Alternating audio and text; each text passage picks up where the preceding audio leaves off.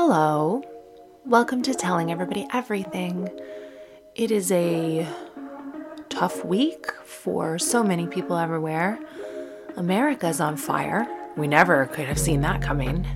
Unless you were one of the astronauts who very wisely fucked off from this planet about a week and a half ago, you'll know that this Black Lives Matter movement is protesting against police brutality, but just for justice. They're tired of seeing black people being killed by the police, and they're tired of systemic racism, point blank. This is specifically justice for George Floyd, but also Ahmaud, Breonna Taylor, Sandra Bland, Trayvon Martin. There are so many. Growing up, I looked at everything face value. I did not have a foundation of knowledge in history, certainly not Black American history. But now I know, after Martin Luther King was murdered, people rioted all across America, like over 100 American cities, and they cost $50 million in damage. And on the sixth day, the Civil Rights Act was passed. So protest does get results. And I see so many people in my timeline like, why can't they just ask nicely? They've been asking nicely. I can't breathe. I can't breathe. Please don't shoot me. I wasn't reaching for it. At what point in following me did you think, I'm going to say all lives matter to Katherine Ryan? It's not clear where she stands politically. She'll be cool with it. These are the same people who want a straight pride parade. These are the same people who think women are lying about Me Too.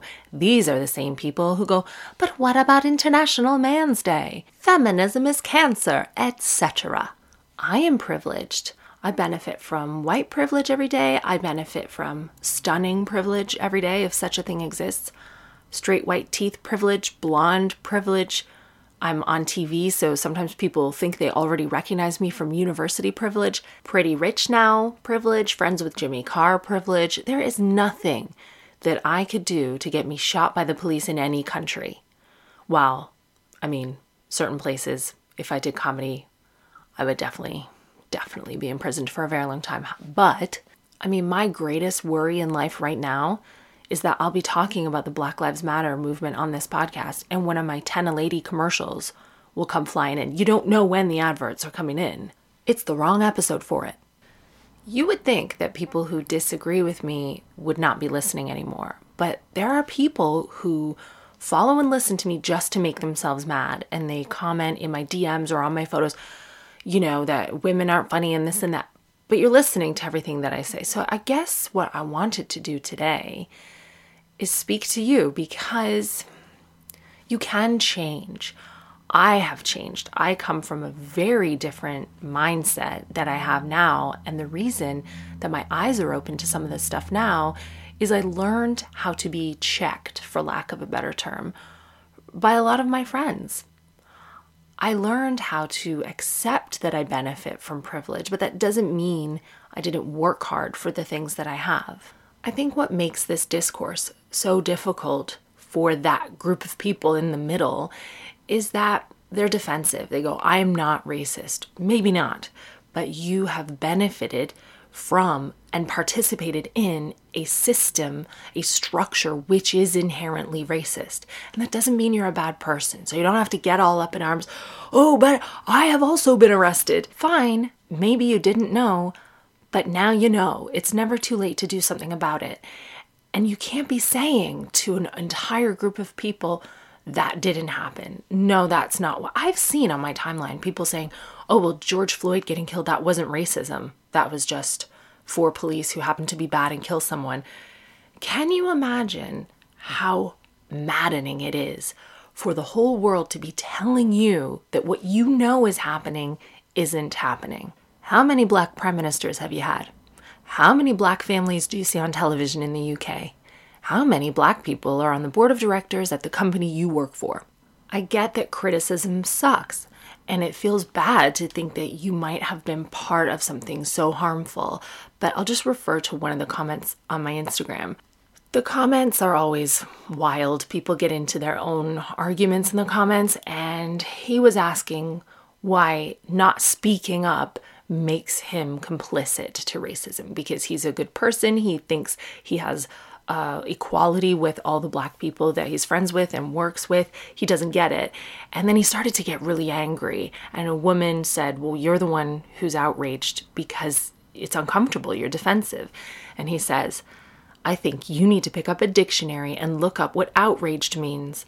I'm in no way outraged. I just think telling non-racist people that they are complicit in racism because they're not talking about it on a given day is pretty stupid. Oh, and thank you for telling me what privilege I have and have had without knowing a thing about me. I hope it makes you feel better and you get the likes you're craving. It boggles my mind that people assume this is a narrative that we want to join. Like it somehow benefits me to believe this imaginary narrative that inequality exists. Don't you think it would be easier for me to be like you and say, well, I think all my friends are equal, all the Black people that I work with and there's no problem. And then just sit back in my lovely house and be able to walk around and have everyone be nice to me. Because maybe your neighborhood isn't overtly racist and the people that you know aren't. But what about when you travel? What about when you're applying for a job? What about when you encounter a group of people who are racist? I can go anywhere in the world, do anything in the world. I go to Texas. And there's not a threat that there's going to be some Confederate old man who hates me because of what I look like. I mean, he might put his hand up my skirt, but that's a whole other issue. I remember one very clear instance of privilege back when I had very little. I mean, it's not going to sound like it because I was in Caen. Some people say Caen, south of France. This is such a white story already. My partner at the time was doing some work in Caen and they offered to fly the family as well. And it was such a big treat. We did not have very much money at that time. I certainly didn't have any pocket money, but I went out for a little 2-day holiday on the beach with my 18-month-old daughter, Violet, at the time. Caen is such an expensive place. It's not as though we could go into cafes or restaurants or go shopping. He was working. I spent the 2 days just solidly with her on the beach, in the shade, of course. And then she needed the loo. She refused to go in the sea, which, by the way, is the only cheap place to use the bathroom in Caen. I could not afford to be a paying customer at any of the places that had a toilet, but she really needed to go. At this point, I really needed to go. And there's this big, beautiful hotel across the road, like 5-star, all these doormen, chandeliers, golden palace. And I thought, well, if I try to go in there, they're going to ask me questions. What if they yell at me? I'm not a guest of the hotel. I just decided to go for it. I walked through the doors, really terrified, and everyone smiled at me, and everyone who worked there, oh, bonjour, mademoiselle, vous avez besoin de la toilette? Oh, le bébé si mignon. Oh, là-bas. Like, just could not have been nicer. Would that have been my experience if I were a young Black father in a hoodie? If I were a Muslim woman in a burqa? I don't know. You have to take those moments in your life and just recognize that could be a very different experience if I didn't look the way that I did. I just walk on into anywhere and piss all over it. I didn't piss all over it. Thanks to the comfort and protection of my panty liner. Just kidding. No, the advert is, but that would actually have been an appropriate place for the advert.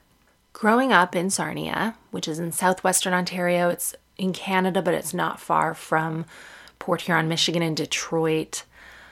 We didn't really have a lot of Black families or people of color at that time in our town. We didn't. We had probably one Black family at the school.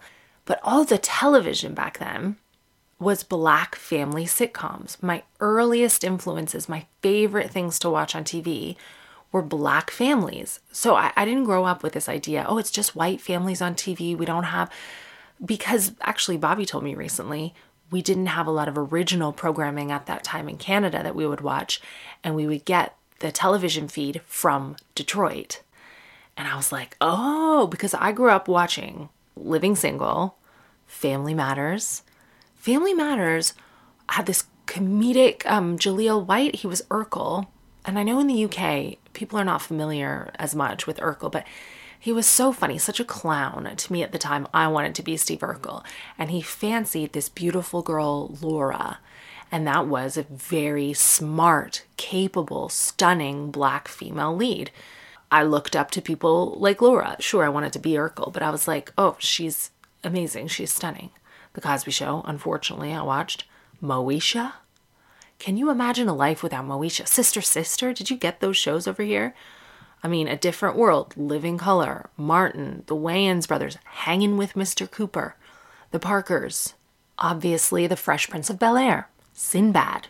I wanted to be Martin Lawrence for a while in my life. I dressed my sister up as Gina, his girlfriend. And then there was a best friend too, who was really funny. Who was that actress? See, the earliest female comedy characters that I saw were Black women. Tashina Arnold was Pam. I always wanted to be the weird best friend, by the way, or Urkel, never the female lead. So basically, I grew up thinking that the best comedians and all the celebrities were pretty much Black people. And the reason we didn't have any in our town is they were all in Hollywood making these sitcoms. That does not mean that I haven't participated in a system of racism in my life, that I wouldn't be capable of having blind spots in doing things that contribute to this pain.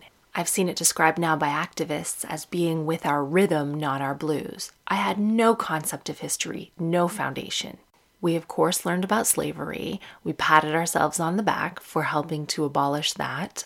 We went to Uncle Tom's Cabin one year for a class trip. I'm not sure if you're familiar in the UK, but it was one of the hideouts in the safe havens along the Underground Railway where slaves from America would come to Canada and be free.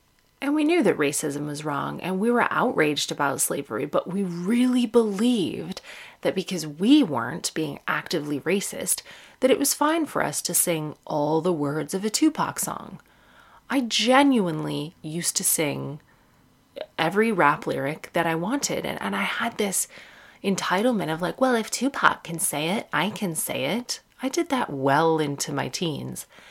I told my daughter that. My daughter said, have you ever said the N-word, Mommy?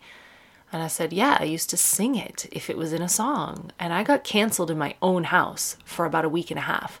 We weren't sophisticated enough as children to understand that ancestral pain continues, that prejudice continues, that segregation continues. And I wish so much that people could take this on board without being so defensive. People resist. They're like, no, I am a good person. No, I like Black people. I have Black family members. I am not a racist. No one is suggesting that you would join a KKK rally tomorrow. Racism doesn't always have to be overt. We all have some form of unconscious bias, and that's where your brain makes connections and draws conclusions that you're not even aware of based on information that it gathers from the world. So what it sees in life, what it sees on television, what it hears from the people that you hang around. So if I told you a story about a nurse who was really nice to me the last time I was at the hospital, you might have already pictured that nurse as a woman. You might have pictured her as like a little older, blonde woman. I don't know, but that's your unconscious bias, just filling in the blanks of that story for you. Every time a young Black man is killed, they find the most thuggish photos of him that they can. Meanwhile, a young white man rapes someone and they show him just being an A1 swimmer and an all-around good college guy with a bright future. There were two very different articles in the Huffington Post today about the way two film actors responded to a lot of the All Lives Matter trolling on their posts, and see if you can hear the difference. So Seth Rogen wins praise for no-nonsense response to All Lives Matter comments. Then the other is, John Boyega dismisses claim he's using his platform to spout hate against white people. Keep your dirty mouth shut. Those are two very accomplished film actors who've done the exact same thing. It's phrased in two very different ways. Seth Rogen wins praise for being white. John Boyega dismisses claim he's using his platform to spout hate against white people. But wait a minute. Why doesn't the Black man win praise for doing the exact same thing? Something as small as that might not matter to you because you are a 75-year-old conservative white man who's always been accepted, who's experienced struggle, but never bigotry, never racism. I saw a viral tweet that said, oh, Canada must feel like the apartment above a meth lab with everything that's going on in the US.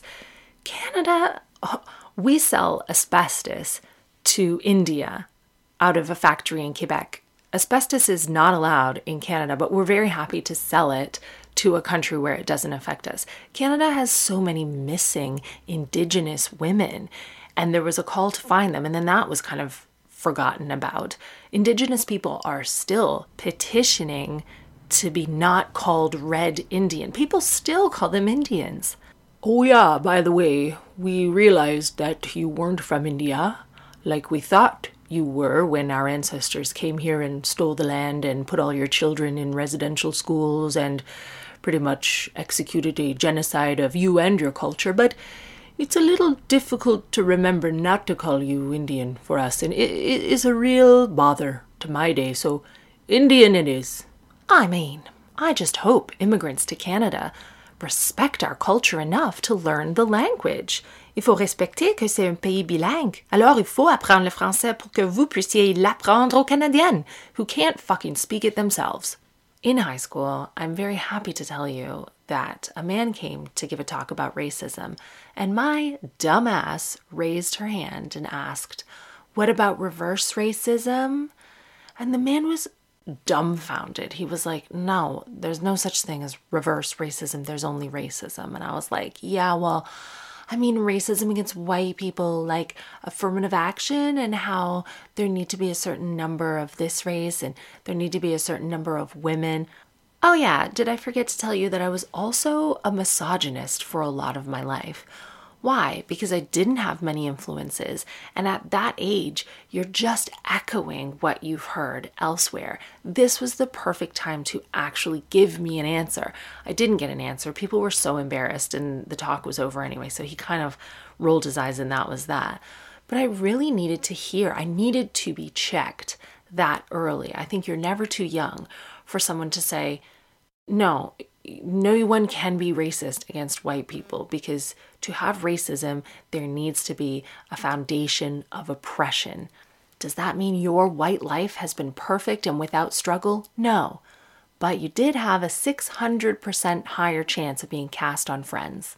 Do you know, I think England in particular has bamboozled people by placing such high importance on class. We have rich and poor where I'm from, but there's no such thing as your grandfather's property portfolio, Lord Bishop of Canterbury Island, whatever you've got here, and everyone participates in it. There's such a divide in socioeconomic backgrounds. You go to different schools, you have a different perspective, a completely different start in life. All of our politicians come from the one bracket. And the working class allow themselves to be called the working class? Like that's a bad thing? Can you imagine it being bad that you actually work for a living, you know how to cook and dress yourself? Only in the UK could a rich person sneer and be like, the working class. Yeah, you mean like a human being? Actually, there's a really good book about this. It's E.P. Thompson, The Making of the Working Class, recommended to me by Akala, the famed academic, rapper, poet, teacher, historian, genius. I was on Frankie Boyle's New World Order with Akala about 4 or 5 years ago. Oh, it was the 2016 election, I think. And the question was asked, is the UK as racist as America? And I shook my head, no. I mean, even at that time, I was like, what? Absolutely not. The things we see in America.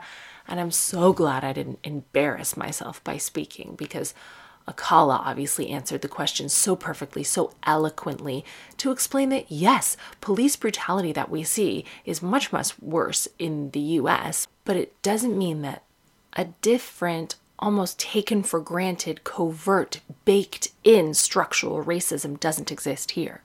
This clip went viral, and I encourage you to watch it in full if you want to search it. It's Akala Frankie Boyle.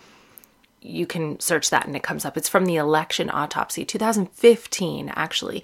And I don't own it, of course, so I can't play all of it, but I think I can play a few seconds without getting in trouble. I think that when we talk about race, we tend to focus on individual acts of prejudice, which is why UKIP often come up, because they'll overtly say stuff that we find offensive. But unfortunately, the issue of race, if we understand it, is a lot more insidious.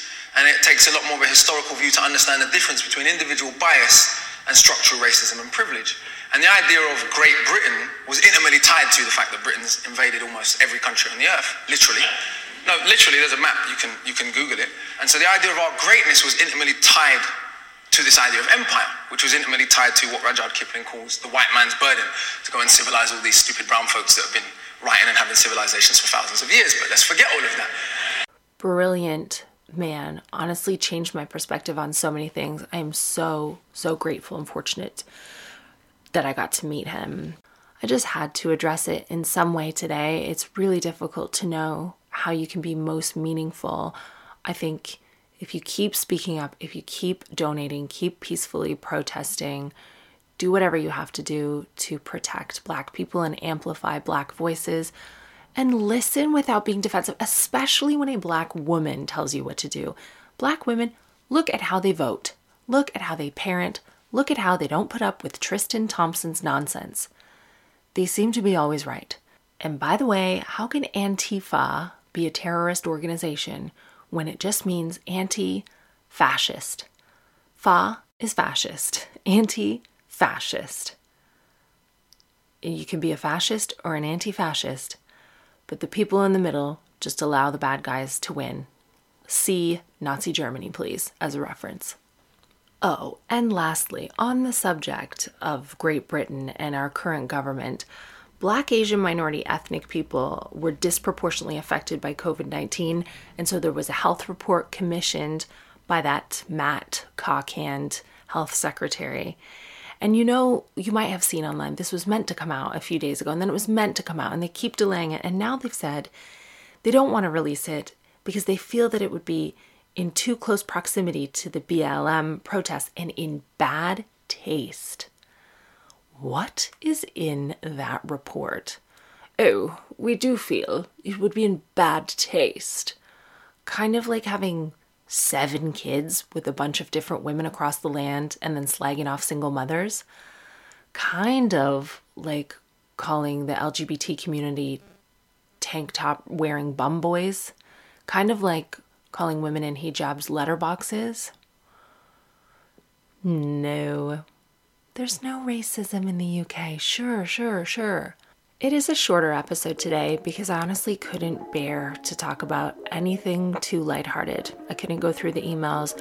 I couldn't deviate from this very pressing issue. I hope that it has reached somewhere within you. I mean, if you're not already having these conversations, you're going to have to get uncomfortable. Be prepared to lose a few relationships with loved ones at the dinner table. And you won't be alone in that. I mean, I just view it like shedding a very slimy snakeskin. Good riddance. Shape up or ship out. See you next week.